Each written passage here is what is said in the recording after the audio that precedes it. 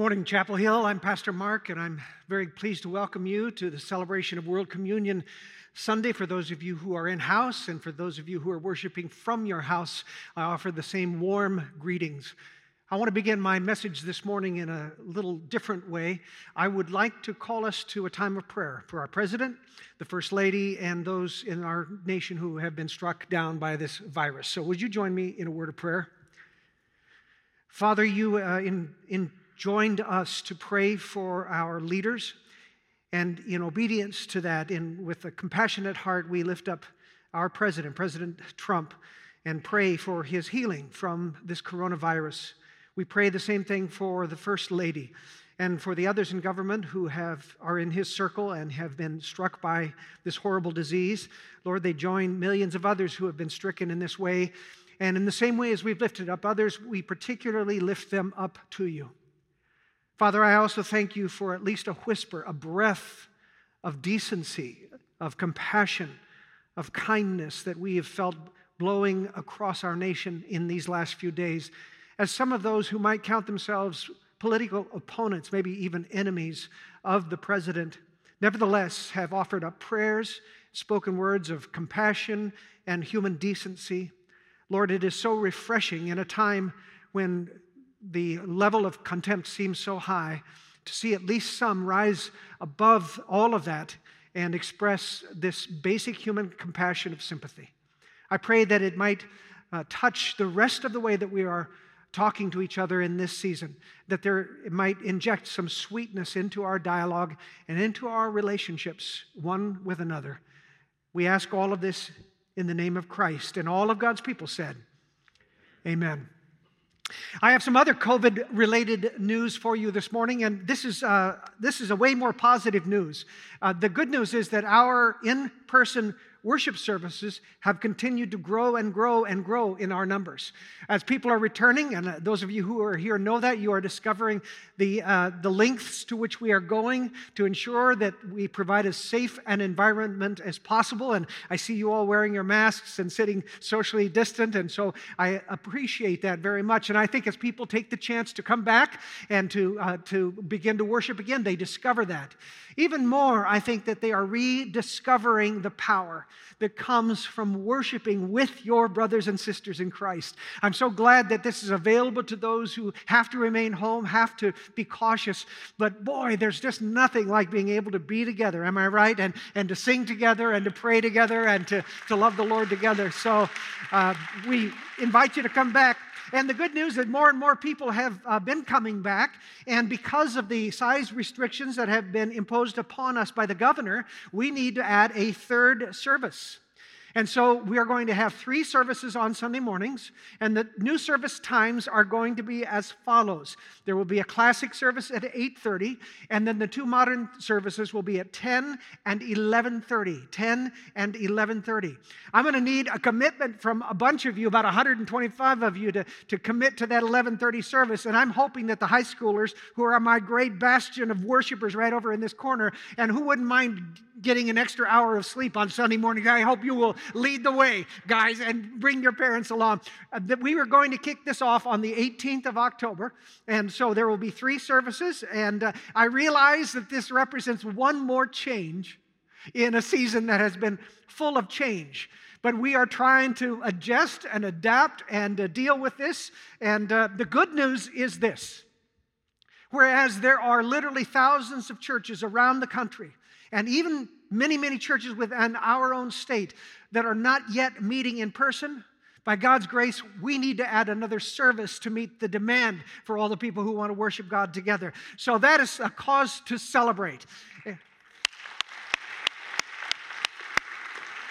And I know I can count on you to have that wonderful sweetheart church attitude and agree that a 30-minute shift in your time is not too great a price to pay, so that we might make more room for more people who long to come and to worship God with their church family. And above all, through all of this, I want you to remember the number 1 Chapel Hill rule, which is no whining. That's right, no whining. As I start my message this morning, I want to show you a picture. I wonder if you recognize what you're looking at up there.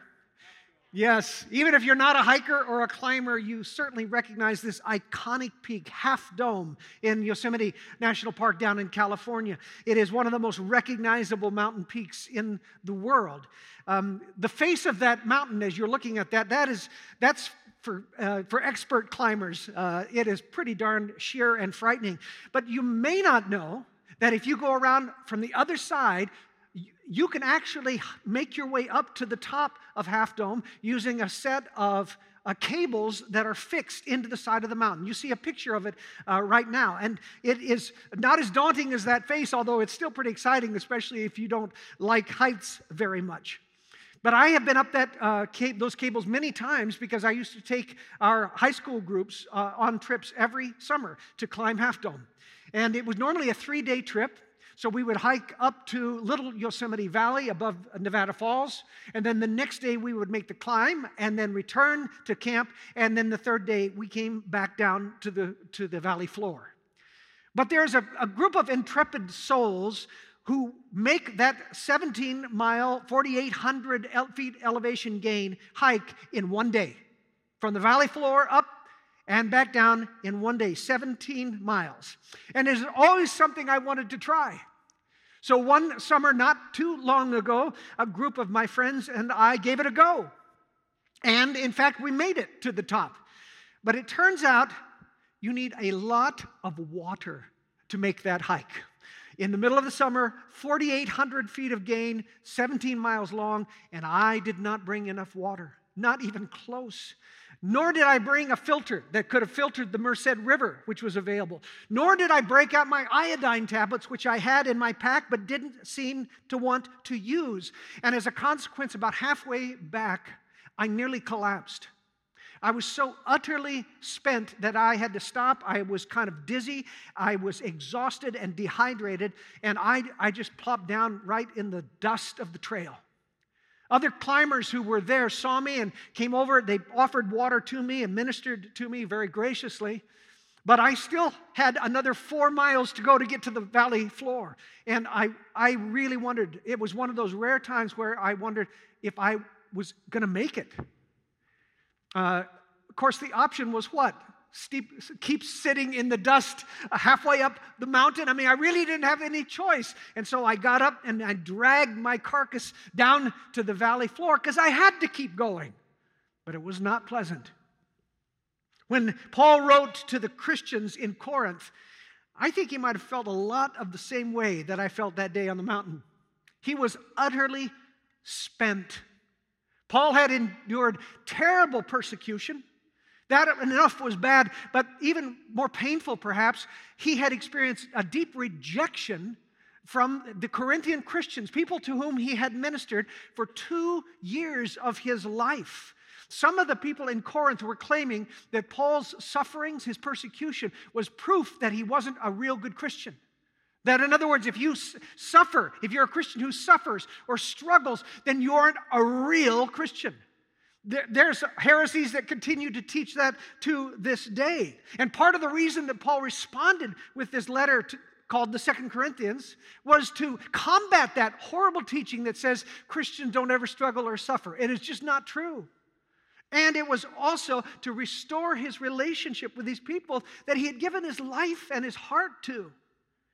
I want to remind you of some of Paul's heartbreaking words describing what he had gone through as we find it in the first chapter of 2 Corinthians. Paul writes this, "For we do not want you to be unaware, brothers, of the affliction we experienced in Asia. For we were so utterly burdened beyond our strength that we despaired of life itself. Indeed, we felt that we had received the sentence of death." I really want to remind you again, this is the great apostle Paul, and yet he was saying, I didn't even want to live anymore. I despaired of life. And he was, I think, taking a great risk by admitting that to the Corinthians, especially since there are people who were saying that proves you don't have enough faith. We're in the middle of a series that we are basing upon the first half of this book of Corinthians called Behind the Mask, Getting Real. And in it, we're allowing Paul to ask us to have the courage to take off our metaphorical spiritual masks, take them off and reveal who we really are underneath there. Not what we pretend to be, but what are we really underneath? What should we, as followers of Christ, empowered by His Spirit, what should be the qualities of our lives? And one of the qualities that defines genuine Christian faith is found in verse 1 of chapter 4, which is our text this morning. It may be the shortest text I've ever preached from, because it's not even an entire verse. It's only a few pages of the verse. And here's what it says. Even in times of crisis, even in times of pain, even in times of abandonment or despair, we do not lose heart. Would you say those 5 words with me, please? We do not lose heart. This is the word of the Lord. Let's pray. So, Holy Spirit, speak to us now. Help us not to lose heart, even in times that are hard and painful. We pray that these words would become a reality for us in our own lives. In Jesus' name, amen. So how many of you watched the presidential debates this week? How many couldn't make it all the way through them? I turned it off after about 15 minutes because it was all I could take. Honestly, I was kind of disgusted that the 2 major party candidates for the most powerful office in the world had resorted to playground name-calling. And it wasn't the first time that I felt disheartened about the state of politics and about the discourse within our country. We don't just disagree with each other politically, we despise each other. And at this point, each side is saying, and I'm sure believes, that if the other guy wins, our nation will never be the same. And I'll admit there are times when I find myself falling into that too. And I suppose it's possible, although I think our republic is pretty darned resilient. But even if it is true, I want to ask this. Does our hope for our future really depend upon who holds the White House? This nasty election, it seems like a perfect way to wrap up what has been a pretty nasty year. And we have taken a lot of body blows. And it would be an understandable response at this point in the game to say, I'm done. I give up. I've lost hope. I've lost heart. And the Apostle Paul would say, don't you dare. Don't you dare. Christians do not do that. We do not lose heart. The English phrase there is actually one word, one single Greek word, and it might also be translated, we are not discouraged, or we do not lose our enthusiasm, or most clearly, we do not give up. That's what that phrase means. We do not give up. And Paul uses this phrase, twice in this same chapter. Once in verse 1, and again in verse 16. He says it twice. We do not lose heart. We do not lose heart. They are bookends to a section in which Paul describes some of his pain. He says, I was afflicted in every way. He said, I was perplexed. I was persecuted. I was struck down. And on either end of those powerful statements of pain, he says, but we do not lose heart.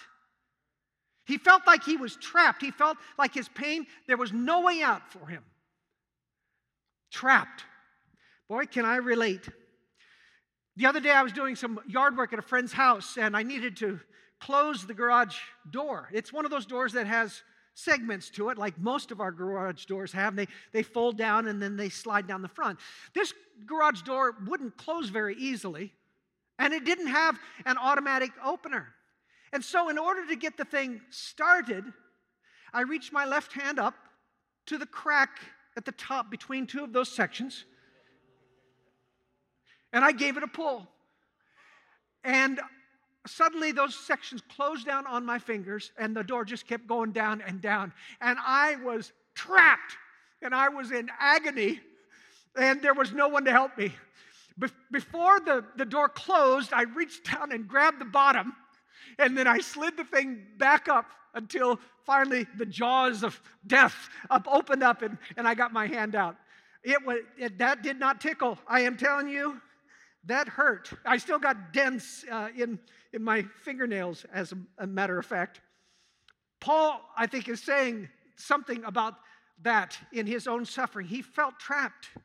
He felt like he could not get out. And yet he says, on either end of that description of this moment in his life, he says, but we do not lose heart. Now let me ask you this. When would you say something like that? We do not lose heart. We do not get discouraged. We do not give up. When do you say such words? When things are going well? When you feel like you could go on forever? When you're flying high and feeling great? No, these are the words you speak when you feel trapped, when you are losing heart, when you are feeling discouraged, when you do want to give up. That's when you say these words. In other words, this phrase, this is the sort of thing you say. It's less a statement of how you're actually feeling and more an affirmation of what you still know to be true in spite of the way you're feeling. We speak words of faith against our feelings of doubt. We speak life into death. We speak hope into despair. We speak victory into defeat. This is holy self-talk that boosts our flagging spirits. And especially in hard times, this is a conversation that you need to have with yourself regularly. I was talking with a friend this week and about this text and this idea, and he said, you need to have a sales meeting with yourself every morning. I thought that is so true, isn't it? You need to have a good talking to, a sales meeting, pumping yourself up every morning when you're down. You need to declare to yourself and to others and to God over and over again, I do not lose heart. I do not give up. And before you accuse me of positive thinking mumbo jumbo, I will remind you that it is King David who taught us how to do this. And he did it in the Psalms. In many of his Psalms, he would first of all confess to the Lord how abandoned and hopeless and despairing and alone he felt. But then in almost every instance, he would end by offering affirmations of hope in the Lord. Like in Psalm 42, he gave himself a good talking to. Listen to this. Why are you cast down, O my soul? See that? It's not a prayer. He's talking to his own soul. Why are you cast down, O my soul? Why are you in turmoil within me? Hope in God. He's telling himself, he's telling his own spirit, hope in God, for I shall again praise him, my salvation. Do you see that? Thursday was a rough day for me, and the details don't matter. But in a season when I feel like I have been leading from crisis to crisis, I found myself facing another hard challenge. And honestly, it felt like one more gut punch. And I sent Cindy, my wife, a text saying, you won't believe it. And then I went right into a meeting, another meeting. Well, she calls me immediately on my phone. And so I texted and said, I can't talk right now. And she texted back and said, you can't send me a text that said like that and then tell me that you can't talk to me. And of course, she was right, and it was mean. But there are just times, brothers and sisters, when you want to throw your hands up and walk away, aren't there? There are just times when you want to, I'm done. But then I remembered the very words that I'm preaching to you this weekend. We do not lose heart. We do not give up. Our life group was talking about this passage on Friday, and one of the men said, our family had a motto. Actually, it was my mother's motto, but it became our motto. He says, here it is. The Isbells never quit. Isbells never quit. Every time we faced a challenge, he said, Mom would say, Isbells never quit. You got to eat an elephant? You eat it one bite at a time. But Isbel's never quit. I think Paul would have loved that motto. I think he would say the same about Christians. Christians never quit. Not because we are so tough, not because we're better than anyone else, but because the Spirit of Christ lives within us. And when we listen to that soft, persistent internal voice and ignore the harsh clamor of the world out there, we hear Him reminding us, do not give up. Do not lose heart. I am with you. Do not be afraid of the world. I have overcome the world. I am greater than the ruler of this world, and you are mine, and I will never leave you nor forsake you, so do not lose heart, says Jesus.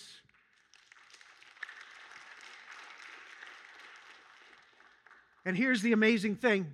We have a Savior. We have a Savior who understands the temptation to give up and to run away. We have a Savior who understands the temptation to lose heart.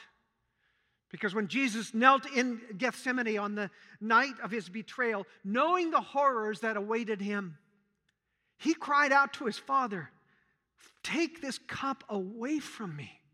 I don't want to drink it. It is too bitter. But He did drink it, didn't He? He drank it to the dregs. The Lord Jesus did not lose heart.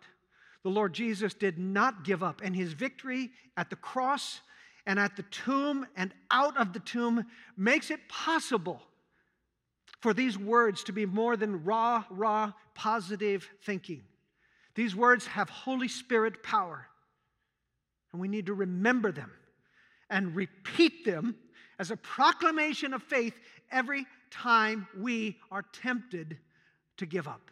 We do not lose heart.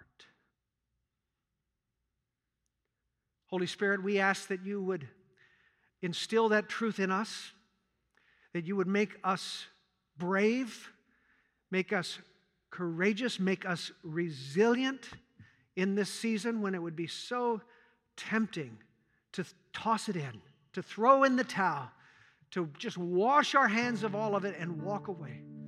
God, we pray that you would continue to reinforce and re-encourage us every single day. And we declare with the Apostle Paul, even in a time of pandemic and sadness and uncertainty, we declare we do not lose heart. We do not give up.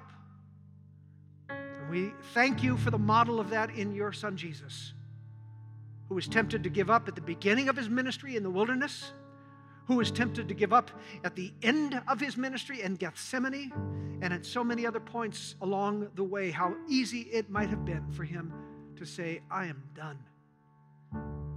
But he did not give up. And he finished his journey all the way to the cross, all the way to the tomb, all the way to glory. And so we who have that same Spirit living within us, we can find the power and the strength to do the same thing. And so by faith we speak these words. We do not lose heart.